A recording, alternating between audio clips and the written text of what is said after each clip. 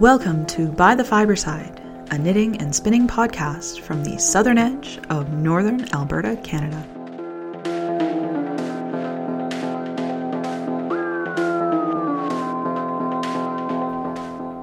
Episode 48, Growing Up.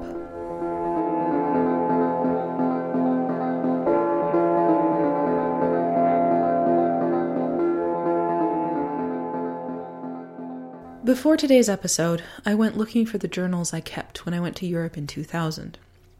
I wanted to see what I had written about our trip to Bayeux all those many years ago. I wanted to maybe share with you any insights I had gleaned, both from viewing the tapestry in person and also the Commonwealth Cemetery. I thought that would provide a nice, rounding touch to finishing off the tapestry this week on Remembrance Day. Instead, I ended up disappointed in myself.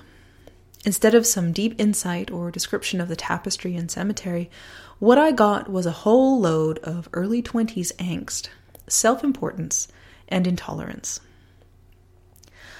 I remember that trip. I remember doing a lot of thinking, being awed by a lot of things, taking a lot of stairs, taking a few chances, but overall learning to rely on myself. What I don't remember, what is recorded in the pages of my journal, was how very silly, young, and immature I apparently was. I did not expect that, coming back to the journals now 14 years later.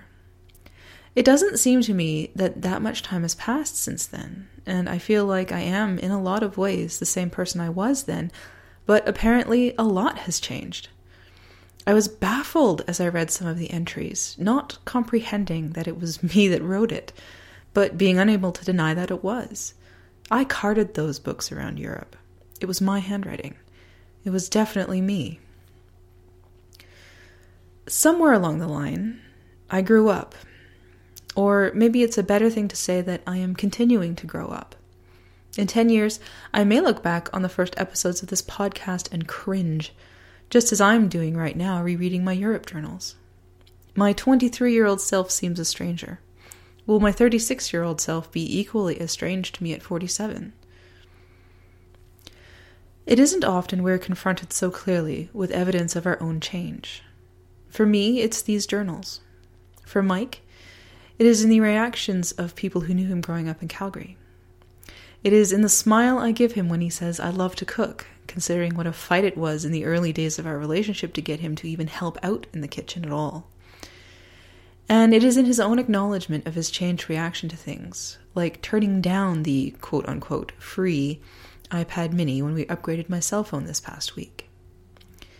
Time passes, and for most of us, change happens, whether we perceive it or not.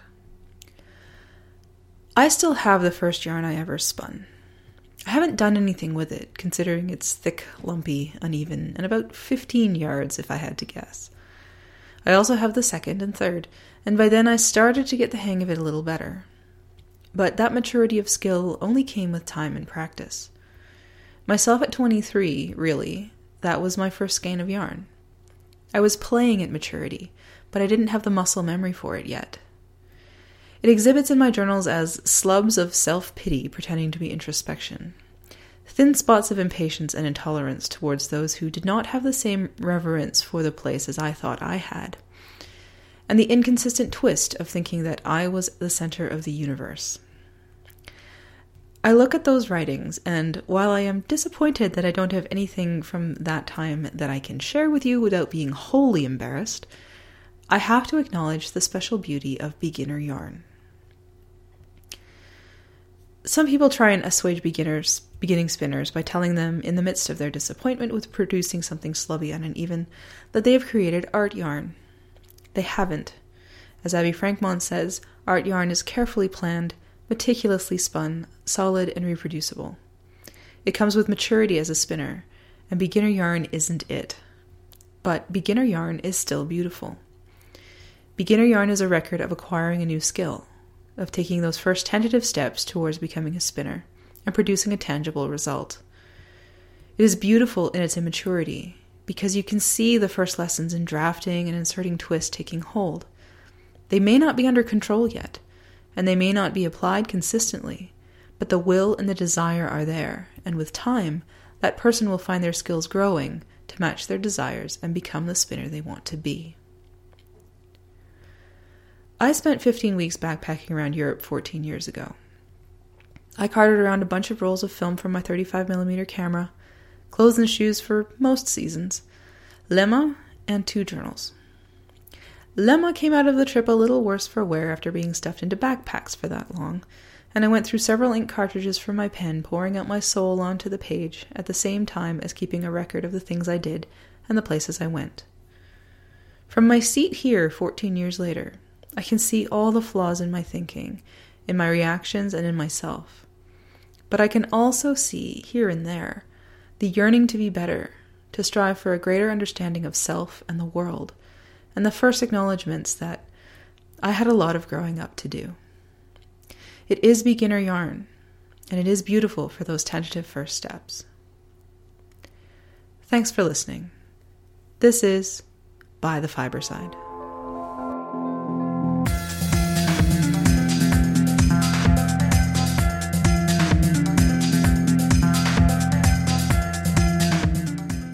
Fiber Week. Well, the good news on the level 4 front is I've actually finished all the exercises for module D2, which is the acid dyeing exercise. That one, you had to make a whole bunch of samples out of the yarn that you dyed in class. And so that's what I did the last couple weeks. I made my color wheel, the swatch. I'd finished that off last week. I also had to do a small project out of the percentage dyed yarns that we did. Now, there was a bit of a mix-up there in class. Some of our percentage dyed skeins ended up in the color wheel and vice versa. So for the darkest percentage skeins, I only had 6 yards each instead of 10. And that was for 4 skeins. So, you know, that brought the amount of yarn I had to work with down quite a bit. I had 64 yards of yarn to do something with. And I'd done Tussa silk. So I was, what do I do with 64 yards of Tussa silk? But there was a collar in one of the issues of Spin-Off from last year. There was both a summer and a winter version. Now, the summer version only took like 40 some odd yards of yarn, and the winter version took 80. Well, I still had some undyed of the Tussa that I still had, so I supplemented my 64 yards with a little bit of undyed, and it turned out beautiful for the winter collar. Now, I didn't do beads all the way down, I just did beads on the border. And then I had, I went looking for buttons and found 4 pewter buttons that were big enough for the button clasp at the back. They're a little heavy because it's like fingering weight silk. The fabric is, the buttons probably weigh more than the whole collar, but it holds on pretty good. So it's in my binder. I'm half tempted to take the collar out of my binder and wear it all winter, but it's really, really beautiful. I really like the percentage dyeing. I'm not so fond of the 0.1% strength. It's very pastel, and I'm not a very pastel kind of person, but I definitely can see the utility of it. So, and then of course at the darker end, you could barely tell the difference between the colors. It's there. You have to look for it, but it's there. So I'm quite happy with it. Then I also made up a project for my injection dyed skeins. Now, the book says to describe a project that can be done with one or both. I decided just to do one. I'll describe it in this week. I have to do all the writing for that module, but I'll describe it. What I did was I found a little crocheted, I guess you could call it a coaster, that took the 40 yards of yarn. And I used my ball injection dyed skein in the middle because it was very patchy. There was still quite a bit of the plain Tussa showing. And then I used my skein dyed, injection dyed skein, around the outside. So it really tied it all together. The bad part is that because it's so multicolored, you actually lose some of the pattern. And that's the same with any really highly colored, multicolored yarn. You're going to lose the pattern, and it has to be a simple pattern, or you're going to you can't see it for all the colors. But overall, I think it worked out quite nicely, and I'm pretty happy with it. Then the last thing we had to do was spin up a skein from our rainbow dyed fleece. And I did that, and it's all measured, and it's in my book, and I've started my spreadsheet of yarn statistics for level 4. I didn't get much further than that, though. Towards the middle of last week, I saw my doctor, and on top of getting an extension on my 4-day weeks, he also put me on medication, prescription medication, once a day. Side effects include nausea, occasionally vomiting, which I haven't gotten to yet, thank goodness, and various other nasty things. So I have been really fighting the last 4 days with just trying to eat. And yesterday I did absolutely nothing all day. And I know I shouldn't feel guilty about that, especially because I'm not I'm on a deadline for level 4. I am on a deadline for level 4, but the deadline is 8 months away. So if I need to give up a Saturday because I am feeling completely done, I think I can give up a Saturday. Anyway, I spun up one single of the white yarn for module D1, which is the blending module. This today, before I did our Christmas letter. And it shouldn't take too much yarn. I got about 420 inches out of one little bat off of the cards. So I just have to spin up the other tomorrow, apply them together, wash them, and make sure that once it's washed and dried, I have enough yardage, in which case I'll weigh it, and then I can start doing the blending with the black and make my 7 shades of gray.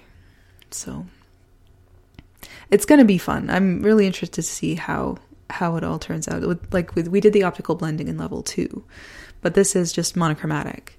So it's going to be interesting to see the different levels as we go through.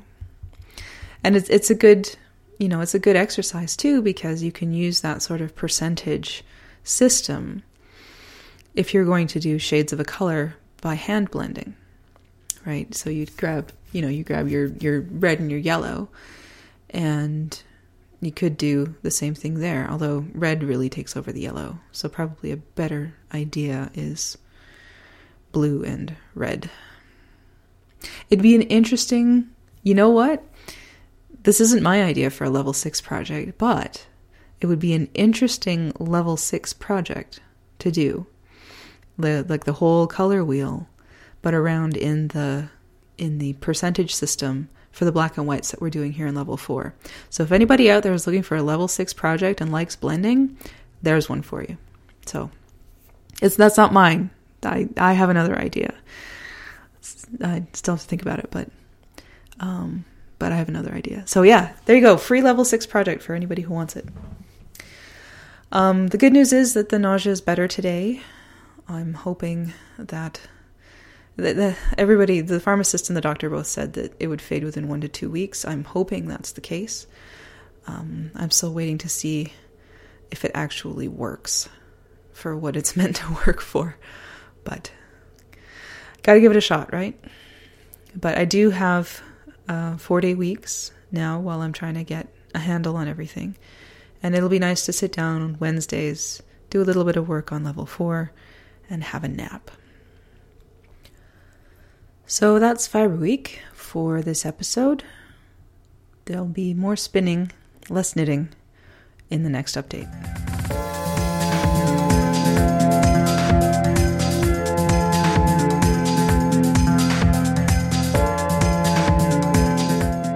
Fiber notes.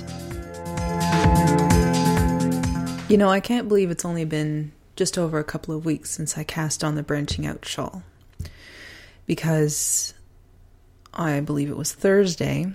I was knitting on it and really was getting close to the end of the ball of yarn and thought, I might make it. And then did one row and had just like the outside loops of my little ball left and went, nope, I still have 4 more rows. I have probably enough for maybe 1, possibly not even that. So I didn't make it. And I mean, I was like, well, I'll just start with the black right away. But again, you know, I add 3 rows of a lot of stitches onto that, and I may run out of the black right at the end of the shawl. So what I did was I called up the Loop in Calgary, as we're going to be down there next weekend, and said, I know it's a long shot, but I emailed them and I said, I know it's a long shot, but do you have, I bought this kit from you last year about this time, and or rather my mother-in-law bought it, but they didn't need to know that. I've run out of yarn. Do you have this color? And on a really long shot, do you have this dye lot? They wrote back same day, said, we have the color, we don't have the dye lot. And I said, well, it's 3 rows, possibly 3.5. It won't make too much of a difference on the dye lot at that point, so put it aside for me, I'll come get it. So now I'm kind of stuck on the branching out shawl, and I've really enjoyed it. And I mean, it got really big really fast, but it's very pretty. I don't even have to look at the pattern right now anymore because it's just so easy to get through, like easy to memorize, and I'm really enjoying the knit, and I can't wait to block it. The shape of it is amazing. I'm really looking forward to seeing how it sits on the shoulders. So yes, I'm kind of stalled this week until I can get to the Loop and pick up my skein of yarn. But I will still most likely have this by Christmas. Now, I didn't block the Star Maiden shawl this past week. I had other things on my mind. But I'll probably block them both at the same time. I have enough mats and wires to do them both. So once I'm done branching out, then I will do the blocking on both of those. In the meantime, I guess this week I'll work on my plain socks, because that's a good thing to work on. I mean, if I feel like knitting a shawl, I've got ethereal still, so I can work on that. But it's winter now. The snow has finally fallen. We've hit minus 20 Celsius. And another pair of hand knit wool socks would be very nice at this point. So socks it is. I also started a project on my e-spinner. I wanted to do some fun spinning, and especially since my doctor basically gave me a prescription to spin and knit more.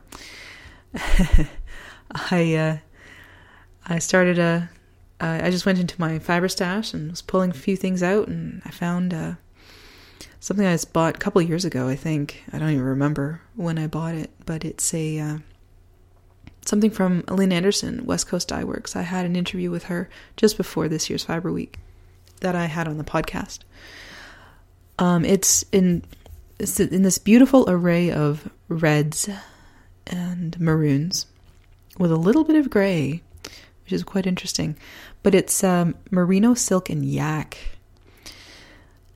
Oh my, it is soft and pretty, and it spins up so fine. I've probably spent at least 3 hours on it so far, at least, and I've barely touched it. It's 119 grams. So I need to spin up 60 of it on one bobbin, 60 of it on another, 59. But it's going to be lace weight when it's finished. So it's beautiful, and I'm really enjoying it. I got my battery, so now I can, if I want to, I can just take my e-spinner anywhere and spin, which is also really good. I don't have to say, oh, can I have that chair because it's right next to the plug-in? No, I can just pull out my battery and spin away. So I took it to work. last Friday. Spun on my lunch break a little bit, and that was really nice.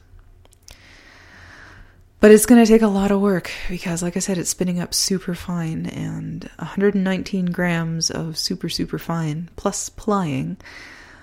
I think I'm going to be working on this until well into the new year.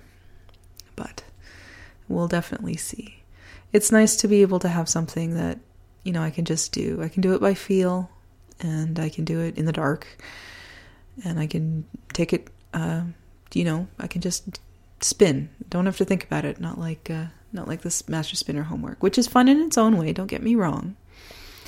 But the fun spinning is relaxing. So it's beautiful. I love it. I'm kind of sad that she can't reproduce her colorways, because this would be a nice one to be able to have a little more of. But we'll see what kind of yardage I get out of it. So that's what I've been working on. I'll definitely get the extra skein of yarn from the loop, and there'll be enough for either, a matching pair of socks or fingerless mitts or something. I'll find something to do with the rest of it. And probably not next episode, though. I don't think it'll be finished by then, because there's still the border to do, and there's a lot of stitches on the needle. And the border also increases in and of itself. So yeah, so I think I'll be working on these for a little while longer.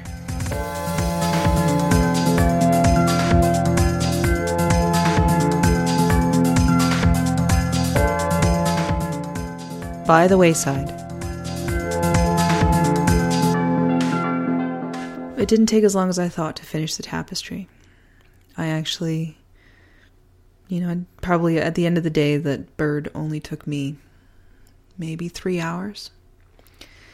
And then it was done on Remembrance Day. Now, as I was working on it, I spent a lot of time thinking about our trip to Bayeux, seeing both the tapestry and the cemetery for World War II. And that's why I went looking for my journals. But Bayeux itself is something very special, and I would very much like to go back, especially with slightly more mature eyes. It was definitely something else. And working on the tapestry and finishing the tapestry, especially on Remembrance Day, was kind of circular. It felt good. And then I sent a text to Nathan with a picture and said, happy, don't remember now, graduation / housewarming / wedding / housewarming / birthday / Christmas. Because really that's what it is now. It's a 14-year project. And yeah, really I've only been working on it now these past 2 years. And I'll grant you that. But there's a lot of steps along the way between when I first got it and now that it's finished. So I've washed it. I've ironed it. I'd forgotten a lot about, linen and stitching linen. Or maybe I never knew it. What I found was I washed it and I pinned it out to dry, and I'll just iron out the rest of it. Yeah. I had to actually make it wet again to get all the wrinkles out, which I hadn't remembered from doing that before. And maybe it's because it's a 50 count piece of fabric, but anyway, it worked out. It took me about an hour to iron the thing, but I got it. And now it's just all rolled up, waiting to go down to Calgary and be presented. So that is the end of By the Wayside, at least for the tapestry. I certainly have a whole bunch of other projects that I could do. I have a project that's actually older than the tapestry. I remember working on it in Ottawa, my first work term. It's a cross-stitch piece called The Accolades, based on E.B. Lighton's painting of the same name. And all the cross stitching is done. All the back stitching is left. The problem being that the chart is colored, so you can't tell what color is supposed to go where. And me and back stitching have a bit of a relationship, and I'm not sure I can face it right now. But I have other projects, and I asked my sister as well, because I know she has at least one cross-stitch project that's been languishing since we both lived at my parents' house, which is a while. And I said, do you? I can work on that if you want, get it done. I don't know, we'll see. Anyway, she's going to bring it next weekend so that we can talk about it. But there will be something for By the Wayside. I've really enjoyed sort of this working on something that's been languishing, hanging over the head, I guess. And also, something a little different than the knitting and the spinning. It's been fun. So there will be something for By the Wayside. There will be something for my Saturday nights. Just don't know what it is yet. But the tapestry is finished.